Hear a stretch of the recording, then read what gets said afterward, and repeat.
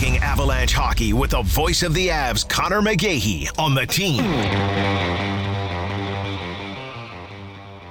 He's the voice of the Avalanche. Had the call last night. The Avalanche knocking off Vancouver at Ball Arena. Conor McGahey joins us. Good morning, Conor. How are you?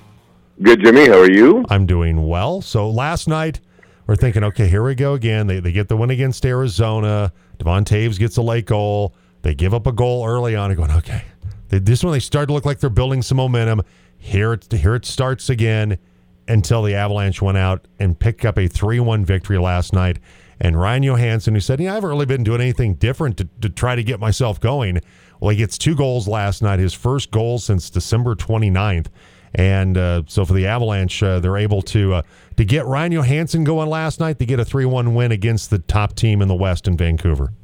Yeah, and everybody ropes, everybody rides. And it took 27 seconds left in the third period for Nathan MacKinnon to keep his streak alive. But for the most part, it was everybody else on the team, except for the fact that the 7 of the first 8 shots on goal were from the starters. So the party of 5 of Rantanen, MacKinnon, Drouin, Taves, and McCarr. But it was good to see the puck go in for Ryan Johansson. And I think he was, I don't want to say he was called out, but he was sort of asked by coach to improve his efforts a little bit, and that's exactly what he got, and he got rewarded for with 2 goals. The first one, he's in the right place. He knows that puck is going to come off the end wall from Jack Johnson, and then the second one is what we teach kids all the time: just throw the puck on net and good things happen, and it sure did. So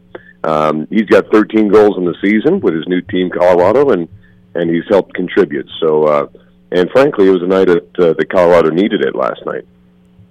Avs radio voice Conor McGahey with us today on the Team Sports Network. I know Ryan had also talked about with the postseason fast approaching that he's got to get something going here because the Avalanche could use the scoring of a Ryan Johansson going forward. I mean, not that this game solves all of his problems, but hopefully, Conor, this is the beginning of maybe a good restart for Ryan Johansson moving forward. Yeah, and it's not just him. I mean, I think it's everybody. I think the team could frankly use that to get to start to play the way that they want to win the division. Because if you don't win the division, you've got to play Winnipeg and Dallas back-to-back most likely, and nobody wants to do that. But, yeah, I mean, it starts individually, and then it moves up as a group. And so you need a guy like him to put the puck in the net. And I've said this all along. I get a sneaky suspicion that guys like him and Zach Parise will have gigantic moments when it comes to the postseason. And the practice for that starts right now as we sort of exit the dog days of the season. Last night, Alexander Georgiev made 24 saves last night for Colorado, and so for Georgia, a good effort last night. And the Avs played well in front of him. Sammy Girard had a moment that prevented almost a certain goal for Vancouver last night, and did a great job of getting the puck out of harm's way last night. Avs played well on that end of the ice last night. Yeah, and Girard's been spectacular for a myriad of reasons. But Georgiev had a couple saves that probably could have counted as 2 or 3. But, the first one goes in, almost a carbon copy play of the chance that Nathan MacKinnon had on the opposite end of the ice. But JT Miller gets it to go.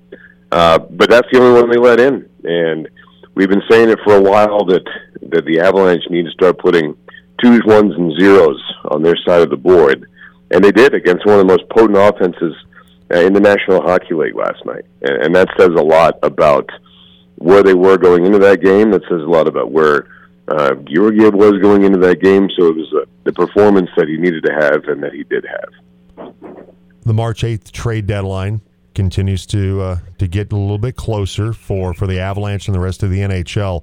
What's your sense right now about the direction of Chris McFarland, Joe Sakic, and what we might see the Avalanche do or maybe not do when March 8th rolls around? I am Sergeant Schultz. I know nothing. You know nothing. Have you been committed to silence and secrecy on this topic? No. People think that I have this inside track to things. I don't. there are so many fans who find out news before I do. I learn from X just like everybody else. So yeah, I honestly don't know what will happen. I'm as curious to see what happens as everybody else. It's not necessarily my place to snoop around, so I don't. Right. And so we'll just sit back and react when the time is appropriate. What do you think might happen, just in the Conor McGahey opinion mill? Well, I mean, you need forwards. You do. You need, and here's the thing: it's just the return of Val is everything. And if he comes back, that changes how they will play. I mean, he's the important piece, and you don't want to just hinge it on one player, but you can with him. And if you get your captain to return, that's an added bonus.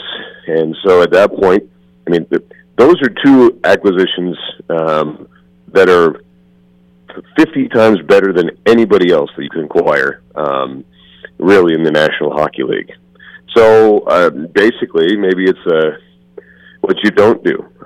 So if those two are back into the lineup, then the team functions as it's designed on paper. And I think that is a very dangerous team. The only other question would be a backup goaltender. There was that news about Jake Allen and how there was, talks between Montreal and Colorado, but no deal is close, and everyone wants Marc-Andre Fleury. So we'll see. It's a very strange late trade deadline. I don't know why it's so late this year, but if deals are made closer to the deadline, it doesn't give players a whole lot of time with their new team to get going before the postseason. But yeah, I would say it depends on the status of those two, and if they're good to go, then maybe you don't do anything. Do you hear anything about Valeri Nichushkin? And I don't. And yeah, I do not. Yeah, I mean, because obviously it's going to take a little bit of time for him to knock the rust off, but certainly that's going to be a far faster addition, an impactful addition than Gabriel Landeskog, because of how long Landy's been out and recovering from the knee surgery and dealing with his rehab. Nichushkin would be a like you said. I agree. There's the potential for addition without subtraction for the Avalanche with the trade deadline, but the case is with Valeri Nichushkin, it's not an injury. He's dealing with personal issues in the player assistance program. You want him to get right first. We've talked about that. I mean, you want him to be healthy and him to get right before hockey even becomes a discussion point, I think, for Valeri Nichushkin. Yeah, 100%. And it's definitely the type of scenario where you want the human piece to be sorted first, and you want him to be set as a man, a husband, and a father, and then he could be a hockey player after that. And like I said, I wish I had an update. I do not. Even coach didn't have much of one, and so it's the type of process that you just have to, and you want it to take the time that it needs. So with that being said, I mean, you hope that he comes back. Selfishly, from a hockey fan perspective, you want him back in your lineup because you want your team to do well. But we have to check ourselves a lot to just remind ourselves that, look, this is a lot bigger than that. So let's get that sorted out first and wish him the very best. Avs radio voice Conor McGahey with us today on the Team Sports Network. Read a little bit of the piece in the Post the other day about the Avs defensive core, which has had some rough stretches at times this season, even with all the incredible talent, Cale Makar and Sammy Girard and everybody. But lately they've started to maybe come into their own a little bit, Connor, in terms of guys kind of getting back on the right track, groups healthier, but also just playing better. And that's been part of the problem during stretches, that group just not playing as well as they're capable of. They've been doing that as of late. Yeah, without a doubt. And I think the perfect example, I mean, we talked about Sam Girard earlier. Bo Byram is another one that comes to mind.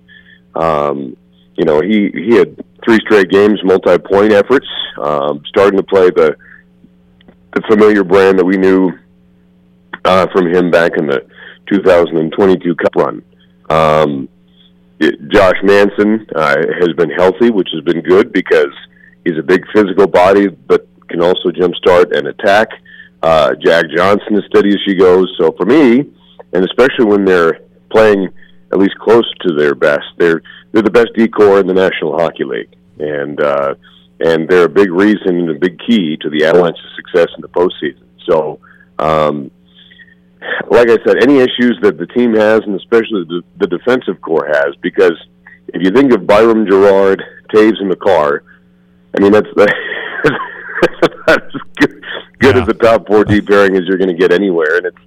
And look at the second unit power play. You got three defensemen out there because they consider them as skilled or more skilled than some of the forwards.